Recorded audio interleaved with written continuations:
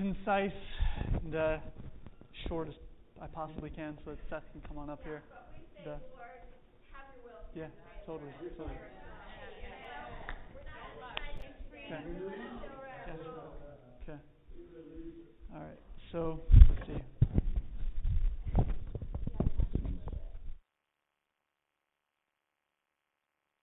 All right. Yeah. All right. So I did. Yeah. I'm trying to find. I brought notes to help me out, make my life easier. So.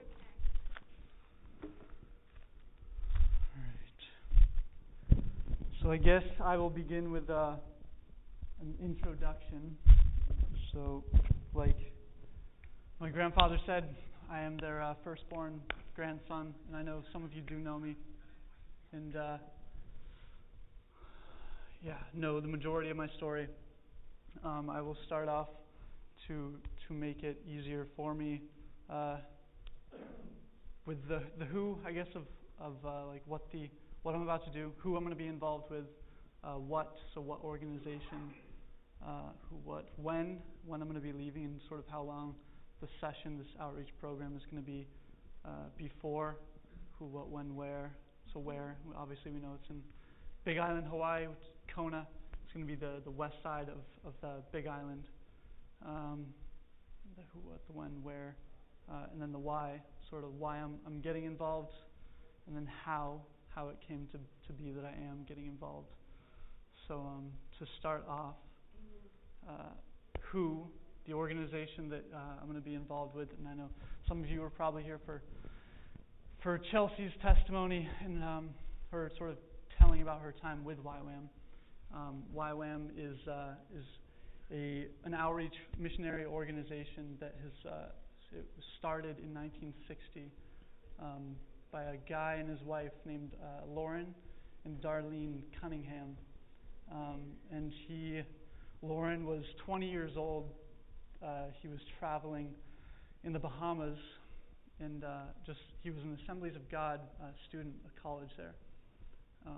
And he was 20 years old, and he was on the island, or on one of the islands in the Bahamas, and he had a vision, basically. And the vision was of he just saw waves essentially crashing all over the earth, just waves sort of flooding the earth and flooding the continents and such. And he was able to look closer at the waves, and he saw that they were actually young people. And specifically young people that were bringing the gospel to every nation, every people, every tribe, people that hadn't been contacted and whatnot yet, but also people that had heard, maybe they needed to hear more. So that was sort of the inspiration for it. And it's a few years later, I think it was 1967, during those 7 years, he started organizing one of the first schools, which is called the School of Evangelism, just starting to try to get people together and teach exactly how, just give methods, basically, of how to go out and start evangelizing and just teaching and educating people of the essentials of the gospel and what it's all about. So Lauren Cunningham, and he's actually, sometimes he is on the Big Island also. He tries to travel around to the majority of the bases and just teach and uplift people and such. So yeah, might have the chance to meet him, I don't know, and his wife. And they service in outreach to 180 different countries worldwide, and specifically with I feel like I just heard the volume go up. It's weird hearing myself. Yeah. So 180 countries. The Hawaiian Islands, because of its location in the Pacific, it does a whole lot of outreach to other further western Pacific islands. So the Philippines, the Indonesian islands, a whole lot in Southeast Asia. So Laos, Cambodia, Thailand, Vietnam, I believe, South Korea, all the way up into China and Malaysia, Myanmar, Mongolia also. So a whole lot of just the Asiatic countries. Let's see. So they also have, they don't employ, but they have 18,000 volunteers. They do employ people, but they have 18,000 volunteers year-round, every year. So just people like me, just they hear about YWAM and they decide to go get involved. And give some of their time and stuff. Yeah, and then learn how to effectively communicate the gospel, because it's one of the things we're told to do is go out and preach and communicate it and give a reason for the beliefs and the faith that we have. So 1967, the first school actually took place in Switzerland. That was the first base that YWAM set up. The first school, that was where it took place, was in Switzerland. I'm not going to try to pronounce the town name because it seems too difficult. But so let's see what other notes do I have here. So Lauren Cunningham, sort of give you a brief history of that. Let's see. And their first trip was actually to Liberia, to a leper colony. They sent two young men in their early 20s to just hike a trail into a leper colony in Liberia, and it'd be interesting to find out who those people were because I wasn't able to actually find their names.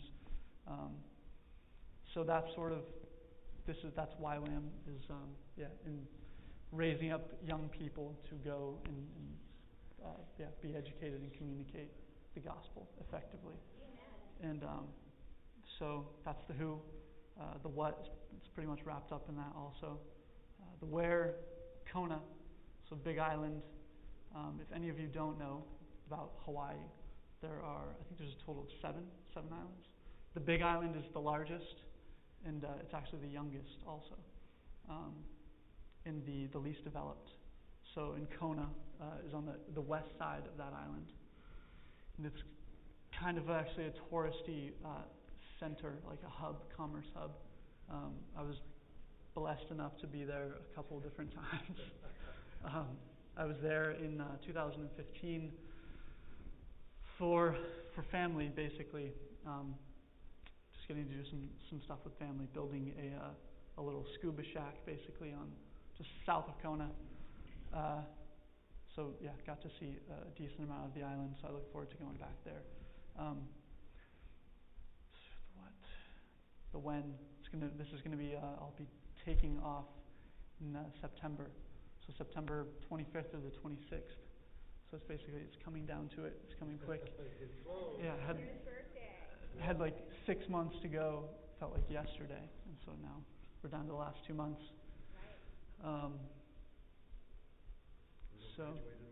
Graduate in March. Yeah. So basically the initial time, once you decide to go and volunteer and give time to YWAM, they put you through a mandatory DTS. And DTS stands for a Discipleship Training School. And so basically it's a 6-month program, and you are on the base for about 3 to 4 months, and they're putting you through. Oh, that was one thing I was going to see if we could do is pull up their website, but don't necessarily have to make that happen.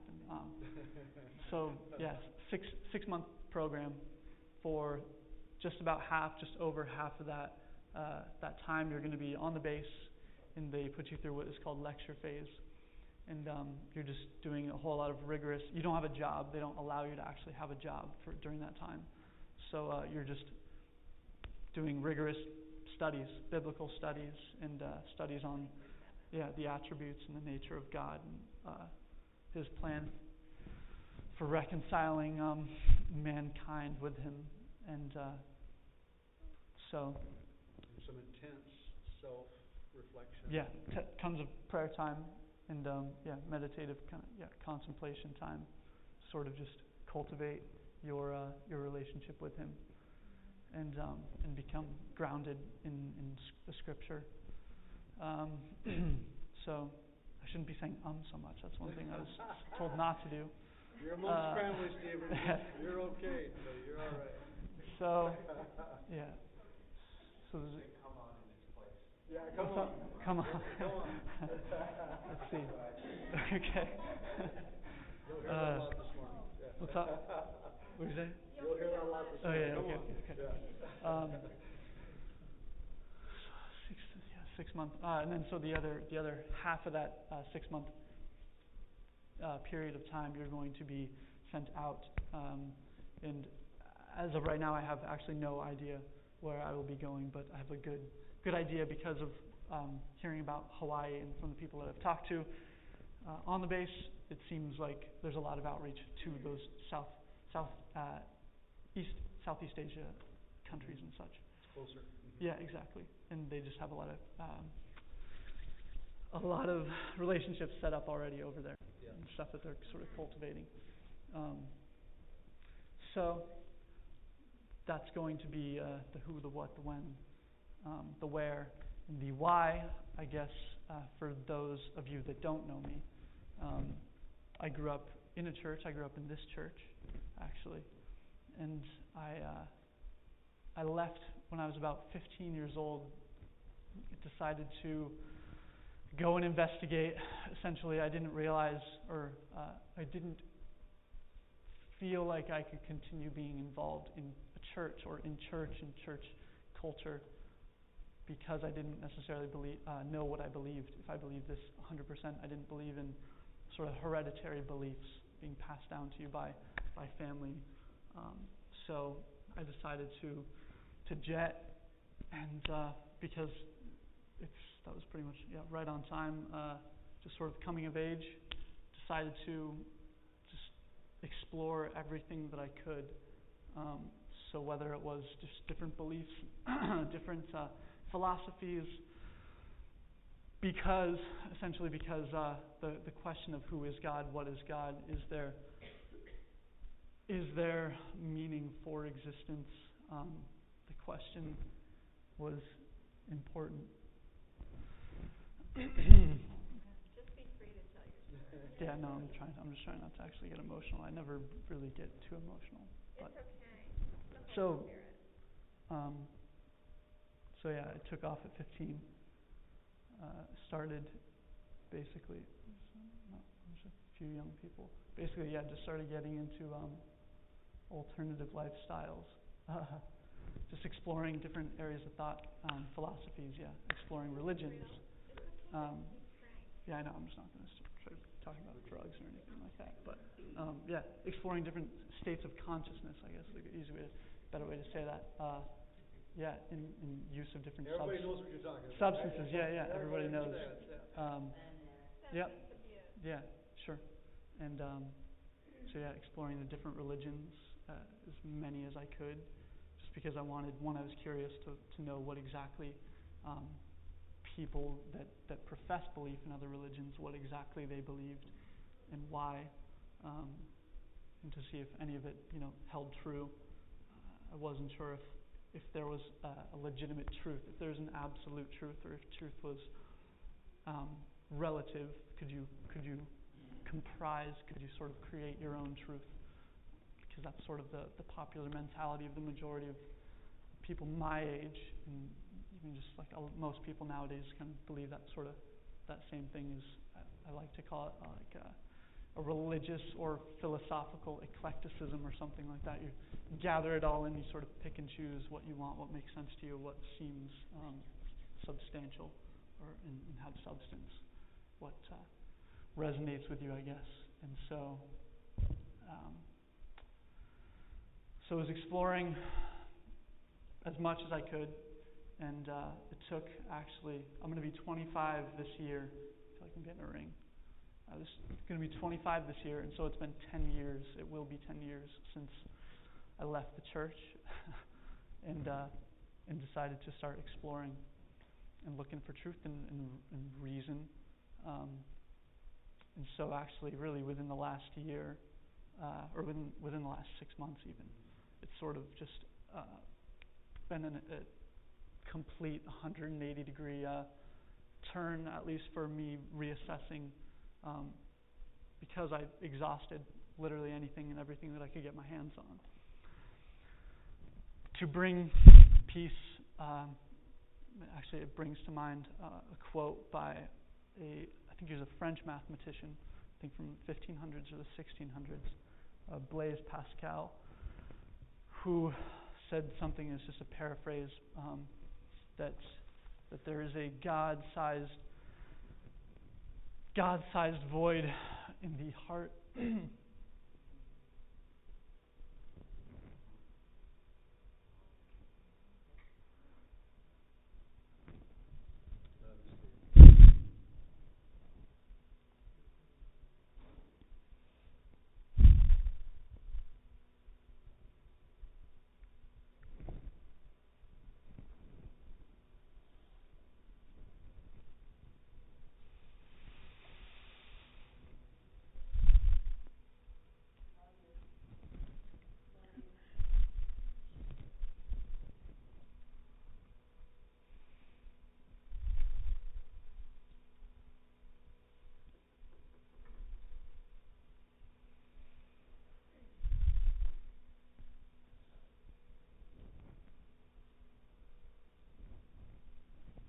Thank you.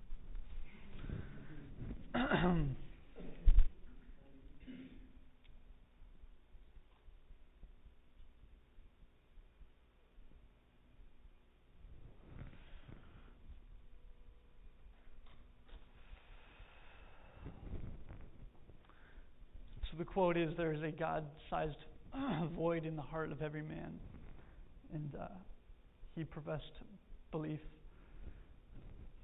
in Christ and realized that that was the only thing that was going to bring him full, complete peace. Bring his spirit peace. So that when I finally got to the end of my road of just wandering and exhausting all what I thought were alternatives, came down to a really intense period of reflection and sort of diving back into the biblical narrative and history of the communication of God with man, and really reassessing: did I believe? Is it possible that this could be true? And if it is true, if Christ is exactly who he said he was, then I'd rather have peace.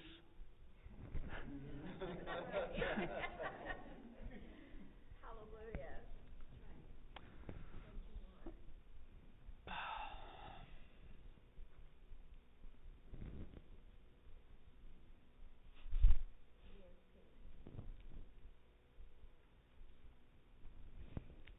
And I was hoping that if there are any questions too during this whole, because I didn't want this to be like a presentation or even like a show or anything. I was hoping this might be like more of a conversation. So if there are any questions, anything that anyone's curious about, just either shout it out or raise your hand or whatnot. But so yeah, I would realize that if this was legitimate, then I wanted legitimacy. I wanted peace in my spirit and such, and I wanted the truth. I didn't necessarily care where it came from. If this was it, then I wanted it, even if it means looking like a fool, and that's pretty much the price that you pay. So that's sort of the why and the how.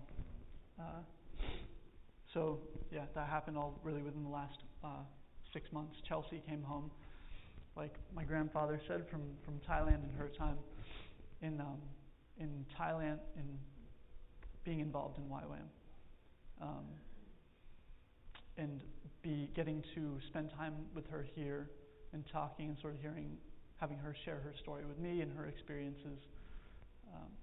That was really sort of what instigated, because I was coming to my wit's end again with alternatives. That was pretty much what instigated that time of looking back into everything, looking back into Christ. So I started researching afterwards, YWAM and whatnot, getting in the possibility of entertaining the idea of possibly getting involved with them, and decided why not really? So, one, because I had my belief really become concrete. So, but I wanted to be able to communicate it effectively and as effective as I possibly could, and be clear and concise. And so that was intriguing. And then the time getting to be beneath missionaries and study with missionaries, and kind of see what doors and opportunities this experience might open up for me. It's kind of big part of it. Amen. So questions. So did you find peace? Exactly. That's why I said And what beliefs and such. Who is that peace? It's going to be the man who we now know as Jesus Christ. Amen. Amen. You don't have any more questions about that, or No. he made himself clear to you? Yeah, very evident. He came and touched your heart and filled that void. Yeah. So, for you, how do you describe that moment? Was it just ultimate surrender, or what? How would you describe that moment? I mean, I can't say that it was one moment, because if this was 10 years, pretty much, like, I don't see it as one individual moment where it all just sort of. I hear people that have that experience. They say, like, trying to reveal himself to you during that 10-year period? oh yeah, plenty. I mean, like, I ran into people, because during that 10 years, for almost 5 of them, I was traveling around, basically living out of a backpack, and over on like the eastern seaboard, up and down the East Coast, Southwest, Pacific Northwest, made it up to Alaska, actually Hawaii, and back here. I met Jesus freaks. I actually like that. It's like a term of endearment now. Met Jesus freaks who were like living on the road at that point in time too, living in hostels and stuff, and that was just where they happened to be during their own walk. And so just having conversations with them and sort of sharing my story, they would share their story, and it would just sort of little reminders along the road of there are still people that hold this to be true, and that So he was faithful. He never left you. Yeah, no. Yeah. That's awesome. But and I never, not once did I ever profess like God to not exist, because I knew that life, that was another thing too, like with when I mentioned earlier that the question, like, why are we here, that question, why do I exist, is there meaning behind it? I always could tell, I knew God existed because life is too complex and perfect, like all the complex processes of our bodies and the earth and such, kind of like the scripture says, only the fool says in his heart that there is no God. Like that's madness, essentially. So I believed, that he did exist. I just wasn't sure if it was personal, basically.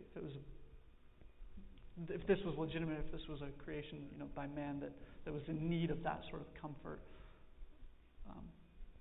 in sort of what most people think is an indifferent universe that is too large to care. But so no, I believed in God. I realized that he existed and knew that he was there. Now, tuition, what's coming up? Yeah. You're doing, I think, GoFundMe. There's things that you're looking for. Yes.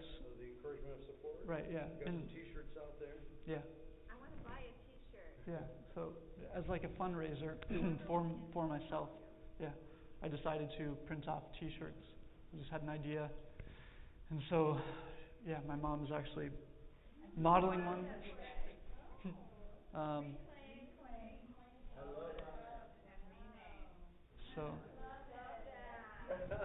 So those I'm selling for $20 a piece as sort of the suggested donation, and I do, I'm going to set them up on the table outside. I want one for the whole church. I loved it. So I think I have like 23 of them. Perfect. She has one, I have one. So. You have enough sizes? Yeah. I've got small, medium, large, and extra large.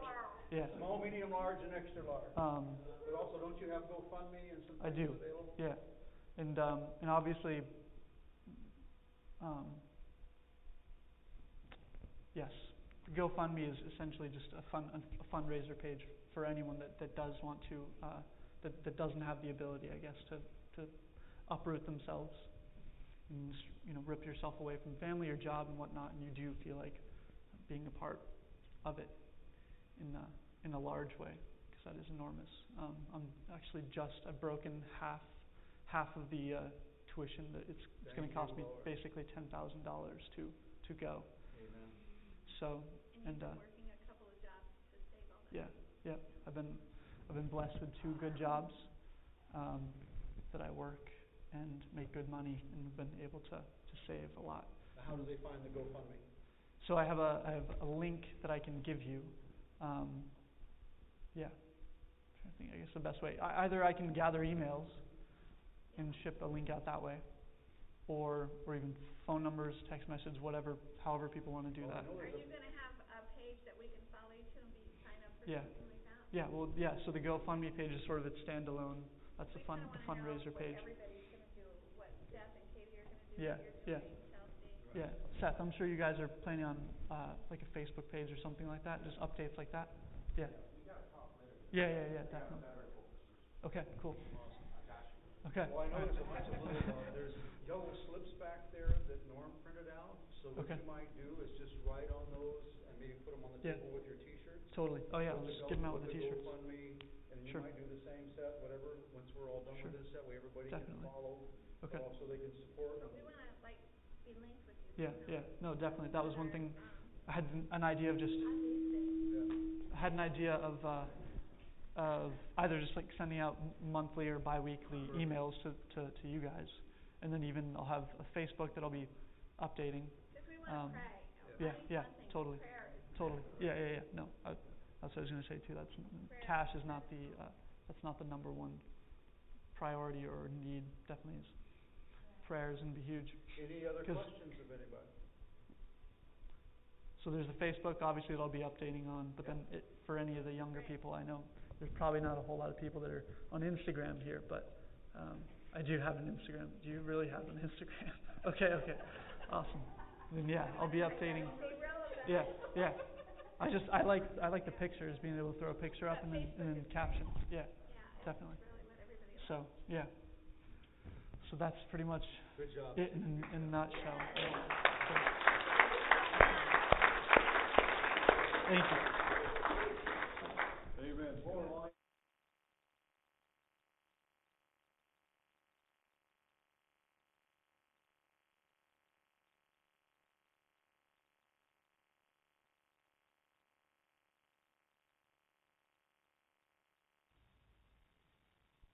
Test 1, 2, 3. Yeah. God and I have been talking together. As you were talking, I didn't hear a word you said because I forgot my hearing aids. They're in my room. This is what God said. When God had to see his son crucified, it grieved him. It hurt him, but he had to keep his eyes on us. That was his focus. What he said. He said he predestined you before you was ever born. And he had a plan for your life. And he said as you went through what you went through your life, it grieved him. But said he had to permit it so you would have compassion. He said, I had mercy on you because I knew I would send you one day to people that needed mercy, but said because of your compassion with these people, I will be able to deliver and heal many. And my son, that's why you had to walk through all the things that you walked through. But it will be turned around, and you will use the very things to deliver many other people, and they will be set free because I predestined you. And I will bring you into people that you won't even know their languages, but you will have the compassion and know and see. And because of your compassion is what will bring the healing and deliverance to many, because I have delivered you and healed you. And it was for this time that you be predestined for, and know that I'm with you. Hallelujah. Just thank you, Jesus. Amen. We love you, Stephen. Good job.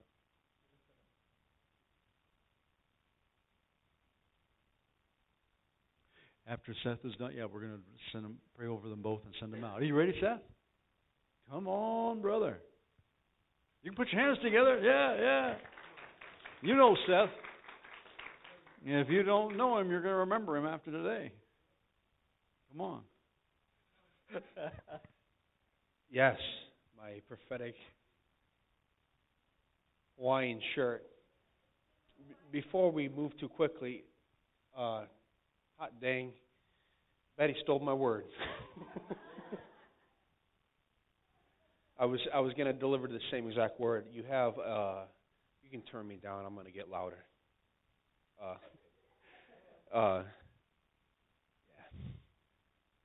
You have an incredible divine gift of compassion. It's a grace upon you, and grace, just to go into it, is God's power moving through you, and so it's going to come upon you at certain points. And don't be afraid of your tears. My mentor would always say, "Don't be afraid of your tears, for they point to your destiny." And tears just are a symbol. The world says guys don't cry, or it's a sign of weakness. No, the Scripture says it's a sign of softness. And you need your heart soft, because when your heart's soft, then you can be sown into. And God won't be mocked. Whatever He sows into a person, He will reap. And that's my prayer. Everything that you've sown into me, Lord, reap a harvest. Reap a harvest, because and it's just going to bless. I feel like you're called to the least of these, which is such a high calling, and that gift and grace of compassion will come upon you.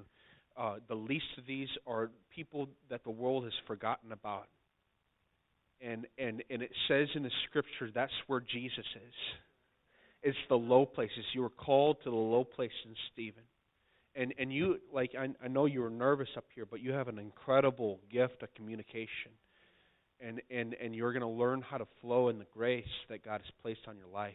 But it's going to be such a beautiful thing. And another thing I feel like over your life, you've been in constant search, an authentic search for the authentic. And that's exactly what you're going to get. The Lord is laying out the lines of truth, and you're saying yes to them. But He's going to fill up the man. He's going to fill you up with the authentic spirit, because that's what we're after. You're after the authentic, and so you're going to get nothing less. One of the greatest promises, I will always say this of the Scripture: if you seek Me with all of your heart, you will find Me. Come on. There you go, Ed. There's going to be that's my Think about that. You seek Me with all of your heart. And we all know what all of your heart means. We all have a plumb line where we say all of your heart. We have all had times where we've kept some of our heart from the Lord. And He says all of your heart. He's a jealous God. He's a good God. He's a jealous God. And even when we're teetering on all of your heart, He's so good that He'll sit and He'll watch and He'll say, "Oh, but I know who you really are. I know what you're really after. I know what your desires really are. So you will find Me. You will be brought into a place of all of your heart." And that's where you're at, Stephen. And that's what you're going to get. He's not a partial God. He's an all-consuming fire. And I love Him so much, because that's the whole reason why I'm in this deal. God is beautiful, and His people are beautiful. And when you step into who you really are, and you have the privilege of encountering people with the God that's on the inside of you, that compassion flowing in you and through you. I mean, there's been times where I've been on the work site, these construction men, hardened construction men that don't cry. They just don't. Their hearts are as hard as the concrete they're working on. There's a story, I'm not going to get into it, but there was this time where this carpenter I knew well because we worked together for about 5 years, and he had a real mocking spirit on him.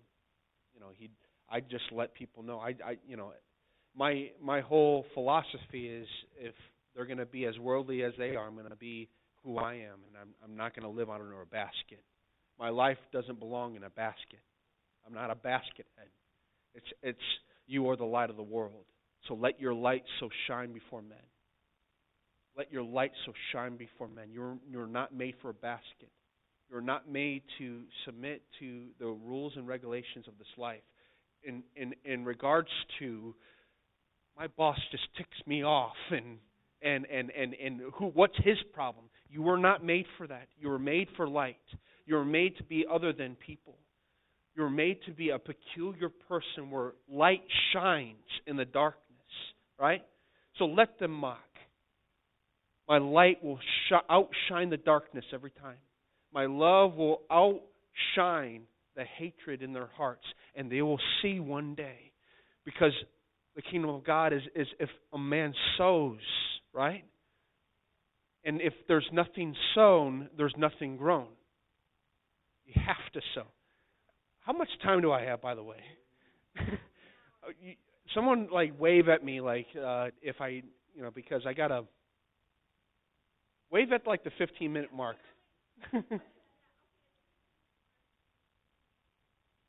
Yeah, and I want to be sensitive to that. I know you guys have so much time in your day. I want to be sensitive to that. But I'm just flowing. I just got to.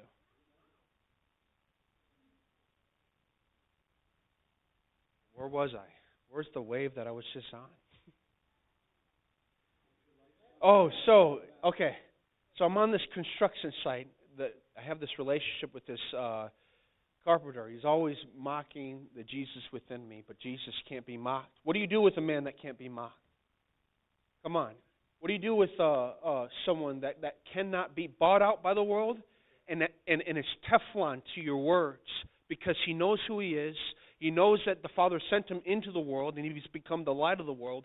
So why would you be affected by the darkness if you were meant to be light? Come on, you look at Jesus' life. He was never affected by what men said. He never was affected by the rejection of man. And so he was the influencer instead of the one being influenced. He wasn't so hurt by the church. Come on, can I preach a little bit? He wasn't so hurt by the church that you could see that stained on his life. But he was pure white. He was light. And pure and undefiled religion is this, to care for the widow and orphan.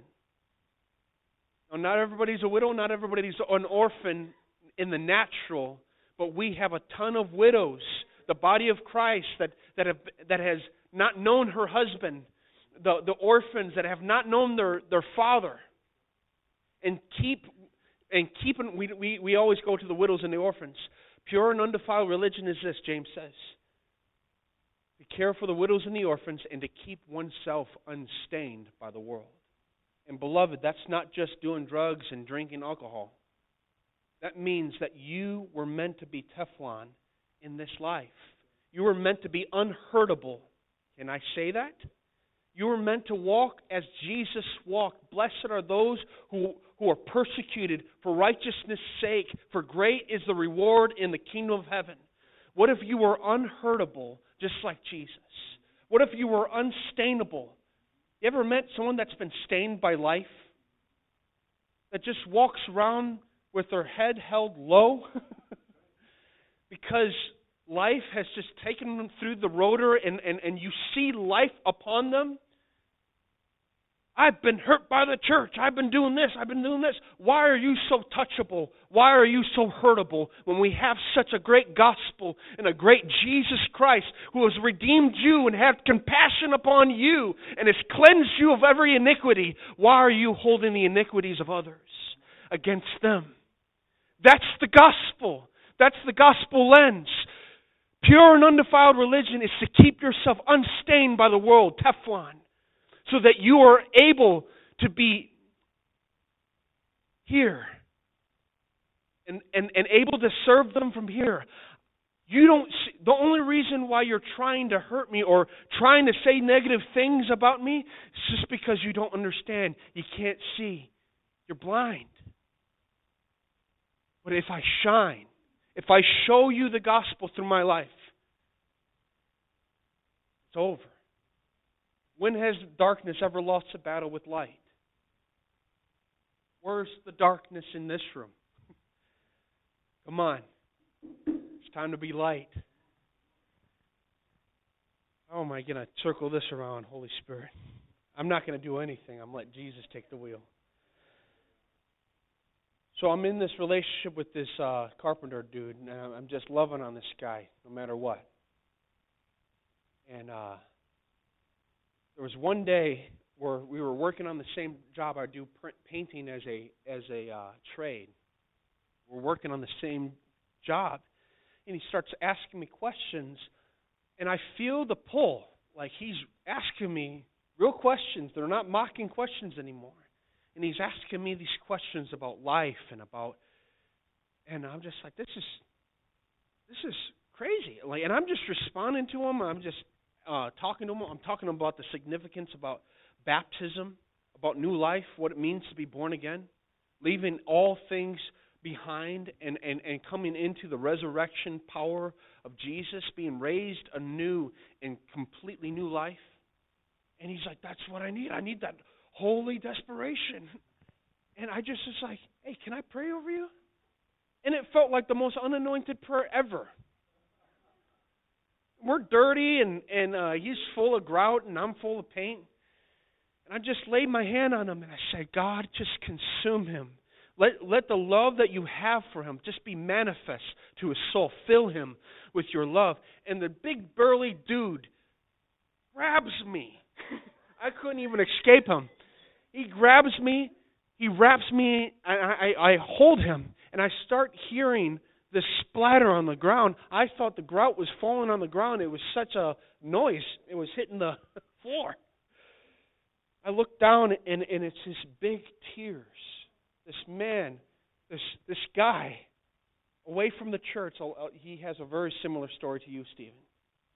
Just weeping in my arms, and he's swearing. And it's the most holy swearing I've ever heard. Because he was encountering Jesus. And I had this thought as I'm holding this man, because it was just natural just to hug him back. And I'm just loving on this guy, and I'm just like, wait a minute. Like, oh my gosh, I get to be your arms right now. Jesus, these arms that I have right now are your arms. And this is incredible. I don't want to live any other life. That's the gift of compassion that the Lord, it's going to come upon me now. What, you got a spirit of tears up here or what? But that's what's going to come upon you, and that's the kind of stuff that's going to happen to you, man. You just keep on going after the authentic, because God will give it to you, man. It's not religion that you're after. It's not getting it all right or it's not even about your mess ups. It's about His unconditional love and you just pursuing Him, just becoming like Him. That's a good life. Yeah. So my story is a bit different than Stephen's of why I'm here, and I'm wearing a Hawaiian shirt.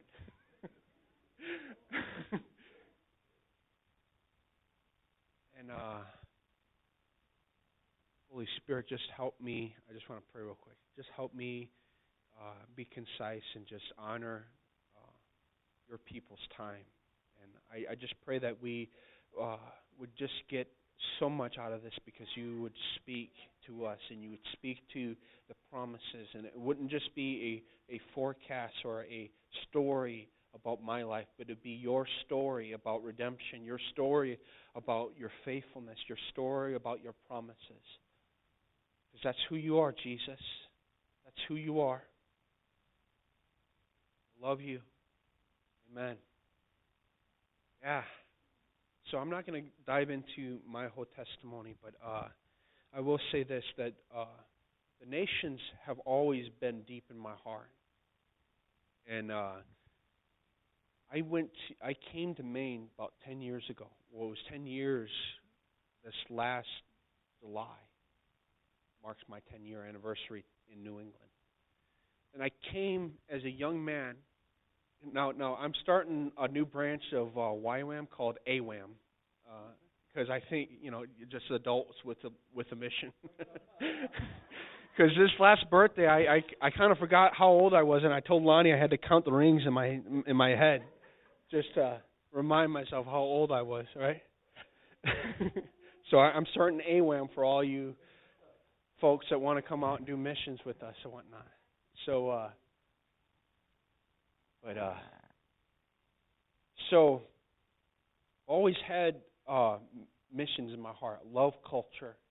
I love, just submitting myself to different people's culture, but mostly encountering the culture with other people's culture with the culture of heaven, because the culture of the kingdom of God surpasses every other culture. You take a look in the book of Revelation, and what do you see there? One of the best praise services you've ever seen in your life. It's every tribe, tongue, and nation singing, "Holy is the Lamb." Beloved, get a picture in your mind of what the worship service in heaven is going to be like. You're going to hear every tribe, tongue, and nation. Jamaica, come on. The islands. From Asia to Africa, in their own native language, in their own culture. God is not just an American God. He's not an American God. We worship Him as Americans. But the worship service in the book of Revelation, there's every culture lifting up the name of Jesus. And there was something in me that said, I want to be a part of that. I want to be a part of the net bringing that in. And I had no idea how that was going to manifest. Because during my course of 10 years that I've been here in New England, I've been a local church pastor. And I just was faithful to that. But literally the seed of promise was in my heart. The promise of God was sown into my heart as a seed. Now we've all heard the scripture, a promise delayed or a desire delayed makes the heart grow sick. But a promise fulfilled is a tree of life. You ever realize that it's a tree? God recognizes His promises as a tree of life. A tree starts off as a seed. So don't despise your promises. Don't despise the small beginnings that the Lord has given you, because it might be just in seed form. But trees, there's something special about trees because it's generational. It surpasses your time upon the earth. It's not just about your life. Your promise is so much bigger than your life. God's promises is always about Abraham, Isaac, and Jacob. So they could eat the fruit off the tree that you held as a seed. Come on. Come on, you can't make that stuff up. That's Jesus.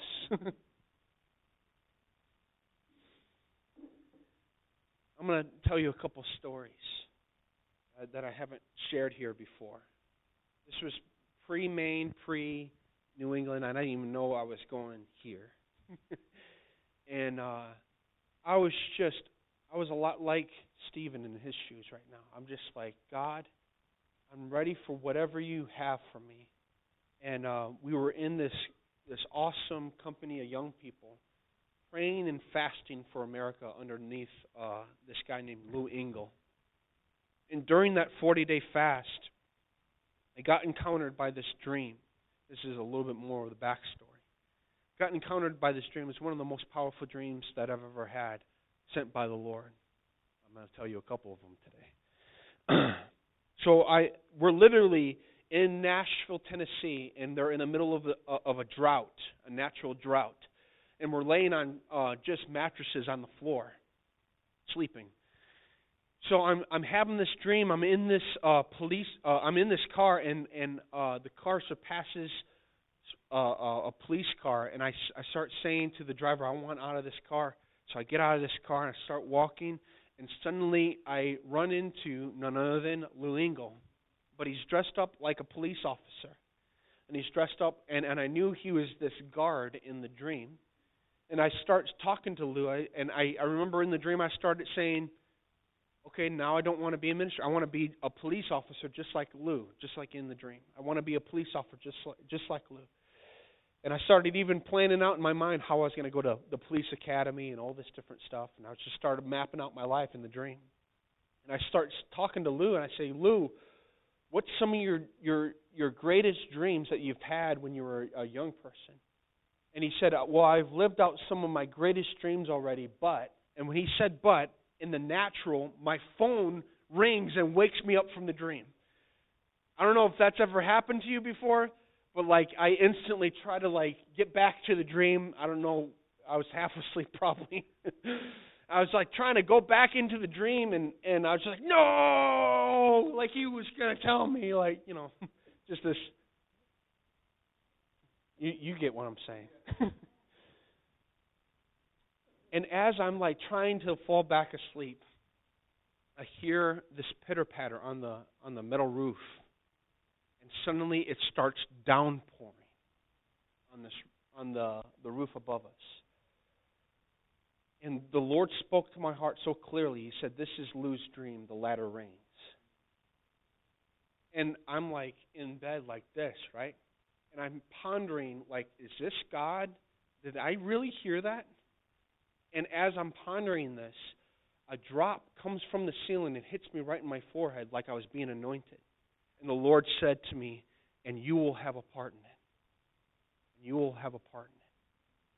It's Joel 2. In the last days, I will pour out my Spirit on all flesh. And beloved, I'm telling you, I'm declaring to you that in the last days, God will have a harvest due to one of the greatest outpourings of His Spirit worldwide. There's coming a worldwide baptism of His Holy Spirit. And it's coming. It's coming. It's the latter rains. Before the great and terrible day of the Lord, before He lays down the gauntlet, He will bring the greatest wave of grace and bring in the greatest harvest that the world's ever seen. Every tribe, tongue, and nation. And just like when Acts 2 happened, where Peter was able to identify what's going on here, well, that is this. Acts 2 is Joel 2. I'm declaring to you today, there's coming another Joel 2, Acts 2 moment worldwide. And we have the privilege of walking in that, walking with that, ushering the great and coming day of the Lord in. I'm so confident in that. So I'm like, this is awesome. So then I get divinely orchestrated to come to Maine, and go figure, I hadn't read Lou's book, Redigging the Wells of Revival, yet. So I crack open the book, just want to be inspired, and I'm reading books about revival, and I read this paragraph in this book, and he starts talking in 1996. I was in this revival tent meeting. The presence of God was so thick in the room, and he started asking the Lord, "What should I preach on?" And he said, just then, a drop came down from the ceiling, hit him in the forehead like he was being anointed, and he starts prophesying. He grabbed the mic, started prophesying about the latter day outpouring of God's Spirit, that it would be like as in the days of Noah, where the floodgates open up and the wells of revival will open and the latter rains will pour out. And I knew as I read that, I just slammed the book down. God, you are ridiculous. Because that's what He's doing. That's God's business. He's inviting us, if we have a willing heart, if we have a heart to hear, if we have eyes to see and ears to hear, there's an invitation right now to partner with the Holy Spirit in what He's doing in the earth. And here I was, a 22-year-old kid, not knowing, just a snot-nosed guy, not knowing anything about life. And He's saying, I want to divinely partner with you in this. I said, all right. And that was the seed in my heart. And I tell you what, a desire unfulfilled really makes the heart grow sick. Because 10 years, I know 10 years is not a long time, but it was a quick process where I just felt like, was that ambition, Lord? Was that... And God has a way in the innocence of ignorance, like when we first receive that seed of promise. When we say yes to the Lord, He says, okay, that's the way. And we're like, that's the way? I thought it was that way. He says, no, that's the way.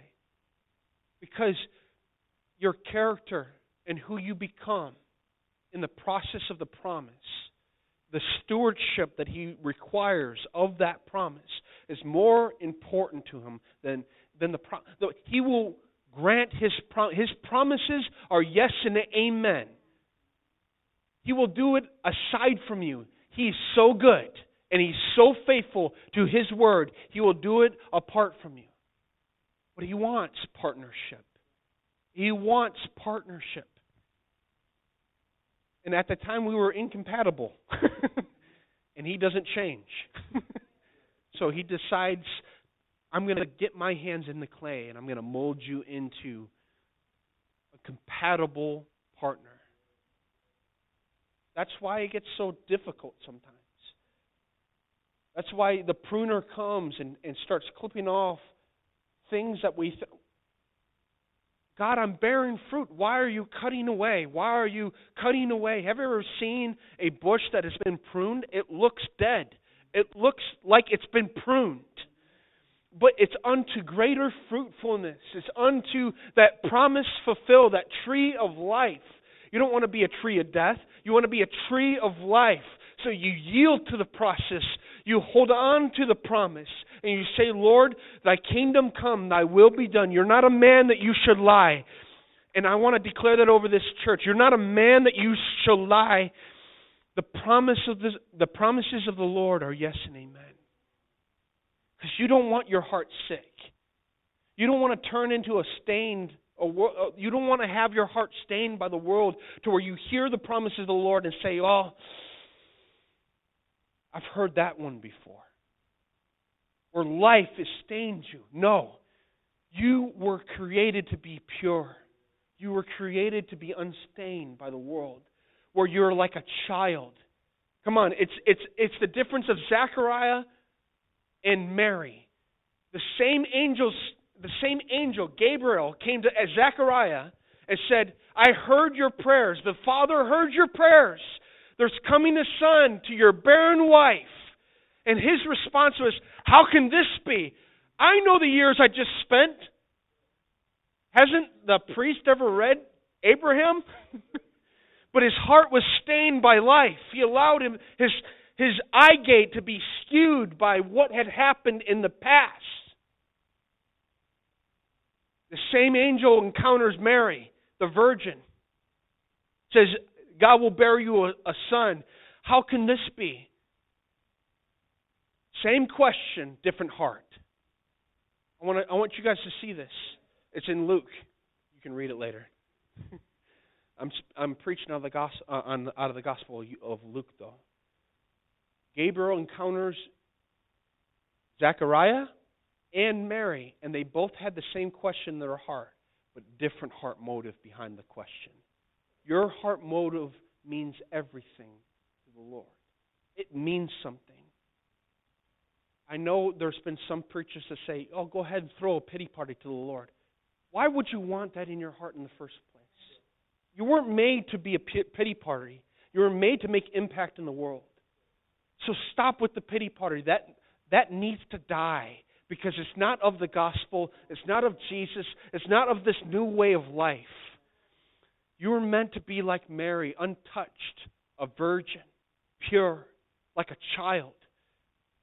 Wouldn't it be beautiful if you went through life is hard, but if you went through the hardness of life and became not hard, and your heart was always soft, and we were always able to cry, Stephen, because our heart has been softened by the gospel, and we just see things differently because God has transformed our lives.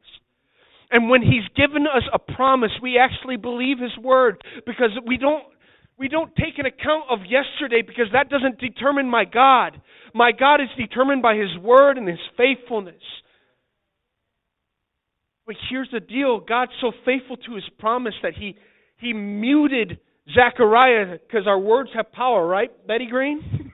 Our words have power. So He says, oh, I'm going to shut you up so you don't wreck this. I'm going to silence the voice of unbelief so you can see this unfold. And the moment He says, this is John, this beautiful prophecy comes forth. This son will turn the hearts of the fathers to the children, the children to the fathers. This is huge, momentous occasion. You don't want to be muted in this life because your voice is the voice of unbelief. You want to be like Mary. As your word has said, so let it be unto me. Come on. As your word, let's just say that together. As your word has said, so let it be unto me. Don't let your heart be stained, beloved. Because God is faithful. And you will see one day just how faithful He is. They were both delivered the promise. Why? Not because Zechariah was so righteous, but because God's promise was so much bigger than Zechariah. And God longs for that prophet to pave the way for salvation to come to the earth.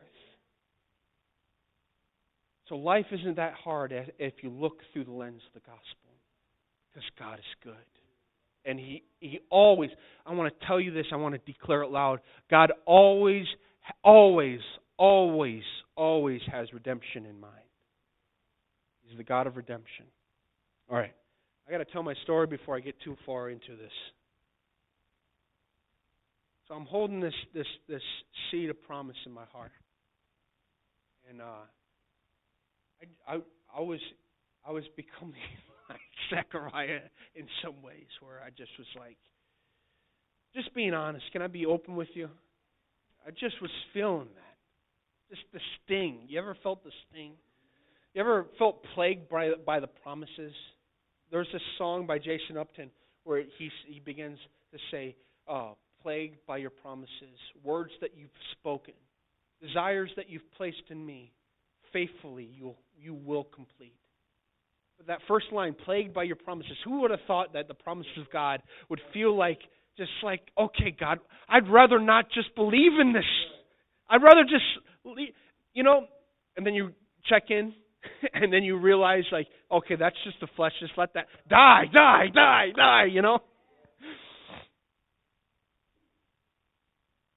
God's so gracious. So last year at the feast, this is my promise unfolding, where God has placed the nations in my heart. Last year at the feast, I got this dream. And I believe I even shared it that Sunday morning. I believe the word that I even delivered was at the feast, the Praise Chapel Harvest, as a body was going to be an epicenter of sending into the nations. And look what the Lord has done. Come on. That's awesome. I love it when He confirms my words, because I don't have to get stoned in the back, like just false prophet stuff, Okay. So I get this dream. I'm going to just reiterate this dream. And I'm at this Chicago Cubs box office, and I purchased my ticket to go inside for $28. I go in, and I see my friends, the Castiles, in the stadium. The Castiles are this beautiful couple. I spent time with them, with Lou Engle. They were running with me. They were praying and fasting. We were just covenant friends. And they just so happened to be in Kona, Hawaii, some of the major leaders at YWAM. So I see them in this dream. That's in the natural, not dream life. So I see them, and I say to them, we start talking about the Cubs and about the World Series and about promise. And he goes, hey man, do you want to see my Field of Promise? I said, yes, I would love to see your Field of Promise. So he takes me down by the hand, and he shows me this big field, and all around the field there was this caution tape. And I start instantly tearing down this caution tape, and I enter into the field. And in this field, I see this huge plant with big pearls on top, and I pick up the plant, and I see this mouth at the root system, and it ate the negative things in the garden. I knew in the dream it ate the negative things in the garden, and it produced these pearls as a result. Wake up from the dream in the presence of God. I knew it was from the Lord. And instantly I started getting a download of just the symbolism of the dream, that when it comes to promise, don't use caution. But it's Matthew 13. The kingdom of God is like a man who finds the pearl of great price, sells all that he has, and buys the field. It's Matthew 13. So I start dialoguing with the Lord because I felt like the Cubs were significant. So I say, why the Cubs, God? And He starts bringing to my mind just this radio broadcast, because at the time the Cubs were in the playoffs, and they were struggling in the playoffs.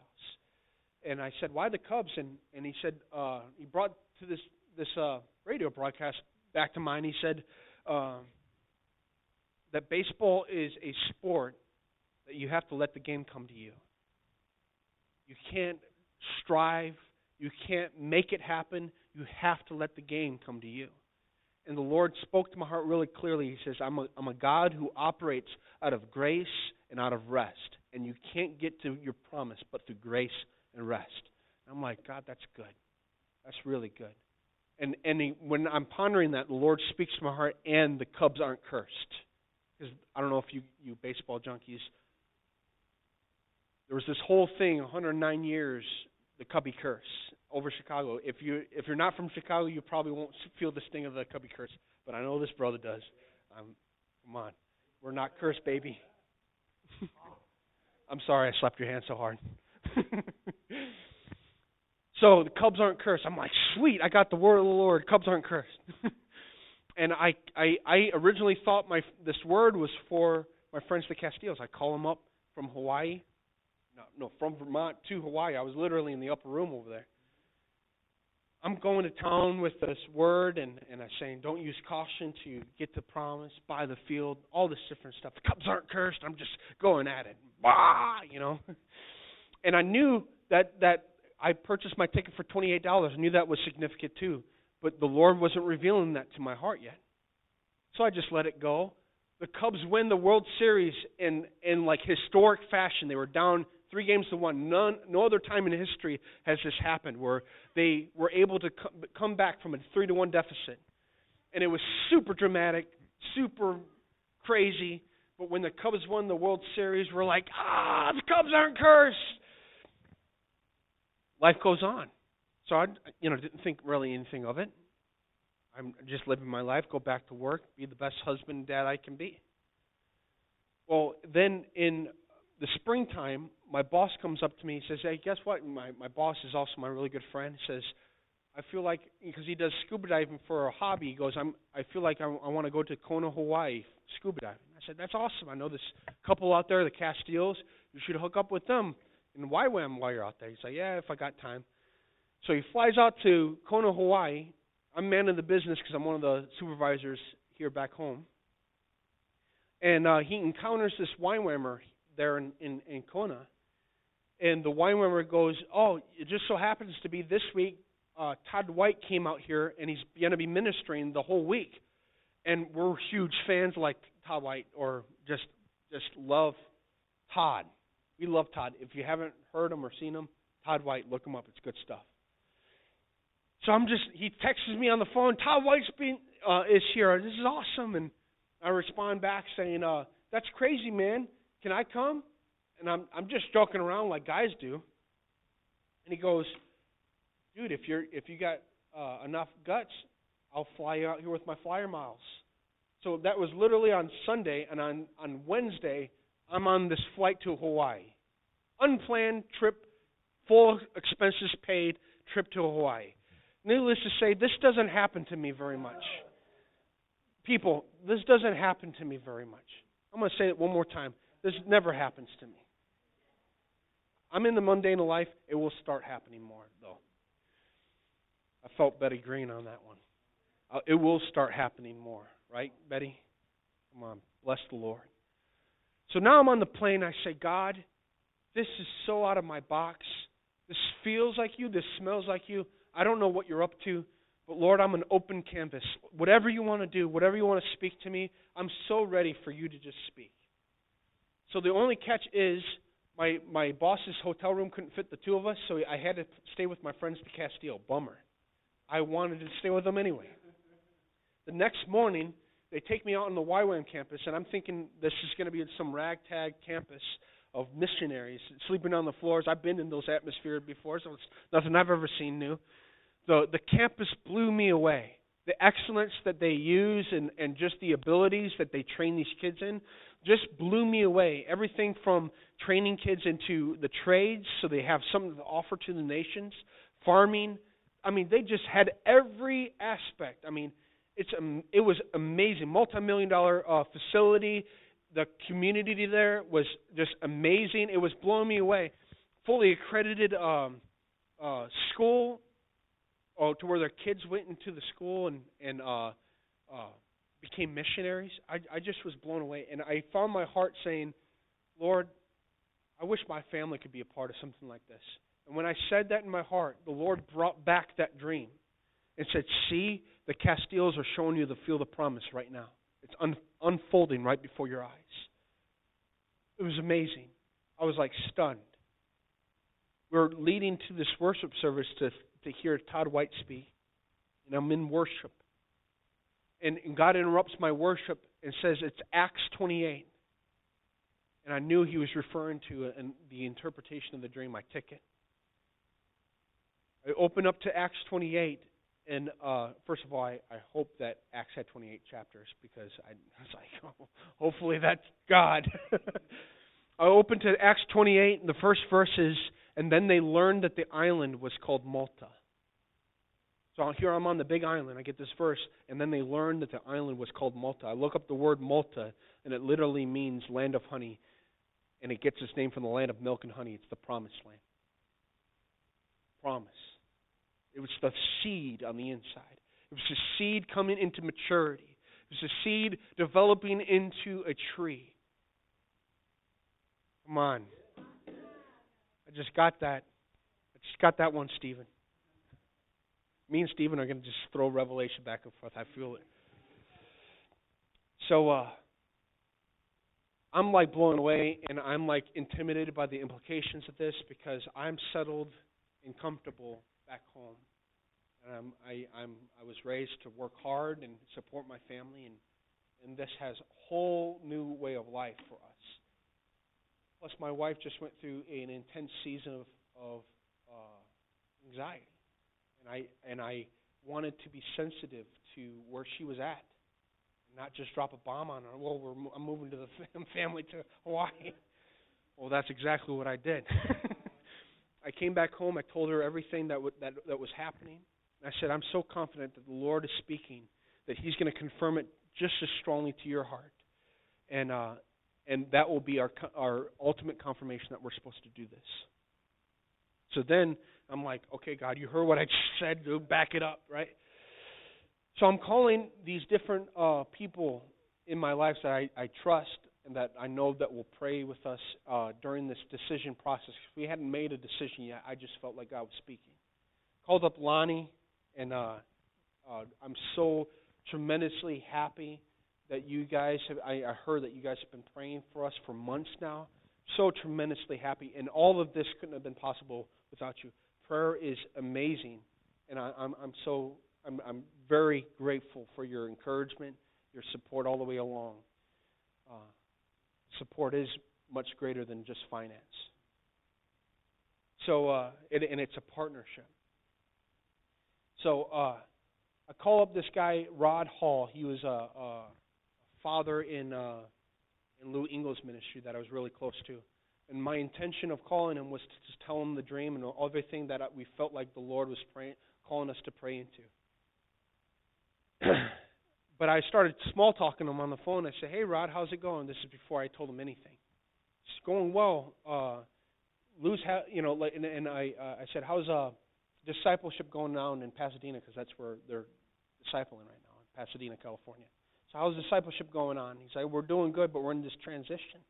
I said, "Oh yeah, where are you transitioning to?" He said, "We're moving and we're transitioning to Kona, Hawaii." I said, "Well," That's actually why I'm calling you. It turns out that Lou Engle is planting a bolo base out there in Kona, Hawaii, where they're going to send young people as intercessory missionaries to the ends of the earth before the coming day of the Lord, partnering with YWAM and all that deal. So I'm just like, this is crazy, God. You're really confirming it to my heart. Like, I don't need it. Get her. Like, get my wife. Like, I'm just like, and I'm confident because the Lord has been speaking. So this is I'm almost there, guys. I'm sorry. But in the meantime, I felt like the Lord was to have us pray for this list of things that we're just making inquiry of the Lord. And at the top of the list, from the time that this started, we had marriage in unity. So we were praying that our marriage would be in unity.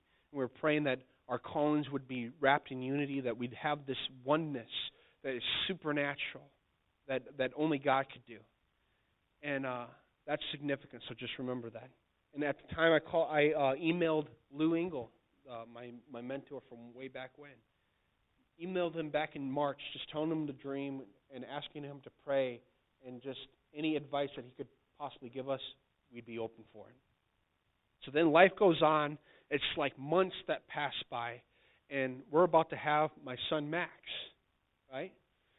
It's like a week before Max is born, and my wife goes on this trip with her mom because she's sick of being pregnant. She wants to find these bumpy roads to induce pregnancy. So I guess that's supposed to work or something like that. Right, move things along. She was ready. So her mom and her are taking this random drive, and she's going left and right, left, right, right. And it's just as spontaneous as can be. And on this trip, my wife asks for a confirmation about Hawaii, right? So they end up in a town called Unity, Maine, right? Unity, Maine. And it just so happened to be one of the only days out of years that I'm working in Unity on that same day. They were going to visit me. So we're both in unity, right? That was our prayer. We're in unity. And she encounters this field that I played football on about a couple years ago. And the field is called Field of Dreams. And it hits her heart, but she's like, why is this so significant to me? The very next day, so it was months before Lou emailed me back. Very next day, Lou emails me back and retitles the message of the email, Field of Dreams. I'm not making this up. This is crazy, right? So the day prior, she was in unity with me, and she encountered the Field of Dreams. The next day, we get the Field of Dreams email. And Lou's like, this is Matthew 13, as there comes a point in time where you have to lay claim to the promises and lay claim to your calling. It's time to buy the field. Basically, summarize it. It's time to buy the field. I feel that prophetically. It's time to buy the field. It's time to buy the field. Because you don't have to be sent to YWAM to buy your field. It's your field of influence. It's what God's promised you. Come on, I'm going to preach this. I don't care if this is going past the time. Don't let your heart grow sick. Sell all you have and buy the field. Maybe that doesn't mean literally, but maybe it means every predisposition that you may have had that's just baggage that needs to be sold to buy the field. Buy the field. So it totally clicks my wife into unity with me, right? It literally does. In the spirit and natural, we're in unity now. We're like, okay, we're going to have this baby now. We got to be responsible adults. On July 3rd, my wife goes into labor with our son Maximus Brave. That's what we wanted to call him from months back. She goes into labor on July 3rd at night, and I notice my nurse, our delivery nurse, is of Oriental background. And I know in my spirit, this woman is from Hawaii. So I dared to ask her, where are you originally from? And she goes, to my surprise, I'm from Hawaii. And I'm like, when she said that, I'm not joking. It was like a waterfall of His presence and His grace. It was like Jacob coming up from his dream saying, I did not know, but this place is Bethel. This place is Bethel. This is a thin place between heaven and earth, and you're right there. And as as the man of the house, and I want to provide for what am I doing? Am I chasing this pipe dream, God? What do you have me do right now? What I could have done when I was single or when we were just us. And we're about to have this newborn baby. And God's saying, you stay focused, Maximus brave, be strong, courageous, because the promise is now. It's time to buy the field. Boom. Come on. Come on. That's good, Betty. Come on. That's an Ed come on. He was born on the 4th of July. He has the most epic birth certificate I could ever imagine. Maximus Brave Olmec, 4th of July, 2017. Come on, explosive power, manifest freedom, deliverer. So we're like, this is amazing, God. Like we couldn't do this. That's a pretty dramatic story. I love it. I love the way, because it's just, it's not because of me. It's because how much He loves me. And His love for me is the same as His love for you. And if you yield your heart to what He has, it will be your language that He speaks. And here's the best part about it, because this is a deep desire in my heart. It's everything that I've ever wanted. Lord, help hold back the tears. It's everything that I've ever wanted to operate in. The nations, the least of these, training young people to be sent out into the nations. I even tried to format my youth group to be like that, and it just didn't work. Always there. Seed always speaking the word. Always the promise just there, plagued. And I'm so glad He plagued me. I'm so glad, because here's the best part. If He's so dramatic into leading us into this venture, where we're literally selling every item we have. We're going for bust, and we're buying the field, and we're going to become a missionary family. And there's only a couple times in your life where you have that opportunity to have that blessing. Go for bust, buy the field. If He's requiring that of me, then what's on the other side? If there's a calling, this is my point. If there's a calling, if there's a promise, then there's a people group that He's calling unto.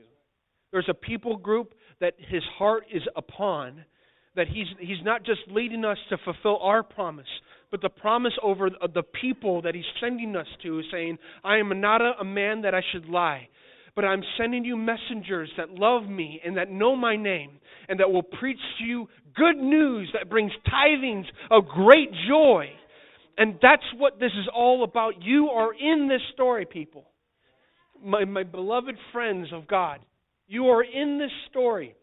There's a partnership. Even me delivering that word, not even knowing what the Lord had in store at the feast, at the very beginning of the Jewish year, that I want to announce to you guys that there's a partnership that the Lord is inviting you into. So don't resist Him. Don't resist Him. I believe that if you sow your life, if you sow your prayers, and if you sow financially, that wisdom will be justified by her children, and you will look back on these days and say, the Lord was near to us in those days. And look at the manifest legacy that He has all over the world. When we thought we were doing nothing, when we thought that our prayers and the ceiling was brass, oh, but God had a plan. Oh, but God had a people to send, and we were a part of that sending. It's tremendous. It's tremendous. It's God-sized, and it's exciting. Because that's who God is. That's who God is. So needless to say, I humbly ask and humbly invite you to partner with us. not sponsoring per se the Amick family or even Stephen and Chelsea, but to see past your familiarity and see a calling. And that's what you're really partnering with, is a calling and an assignment from the Lord. And it will pay back in dividends in your own promise and your own life, because you're investing into eternal purposes. And so I want to humbly ask, we're looking for partners. We're going for bus. We're actually going out there long term. We're doing the DTS first as a family, which there's a initial cost to that. But we're also looking to be there as staff members afterwards to train young people and send them into the nations. So in the back, I just want to give you this in the back. For those of you who want to stay connected, because I'm a relationship kind of dude. I don't want partners that are unrelational. I want to interact. I want to pray. I want to pray for your needs as you're praying for ours. There's a partnership in a calling. I want you guys to understand that. Come on. And if you feel that, if you feel God tugging on your heart, that you say, yes, I want to do that. I want to be connected in somehow. I want to invest in somehow earthly, natural resource into an eternal purpose. Please sign your name, sign your number, and email. And we'd be happy to stay connected and partner with you in this awesome venture that the Lord has us on. So that's it. Yeah. Amen. Stephen, if you'd come up, let's just send both of these out. Only because of time.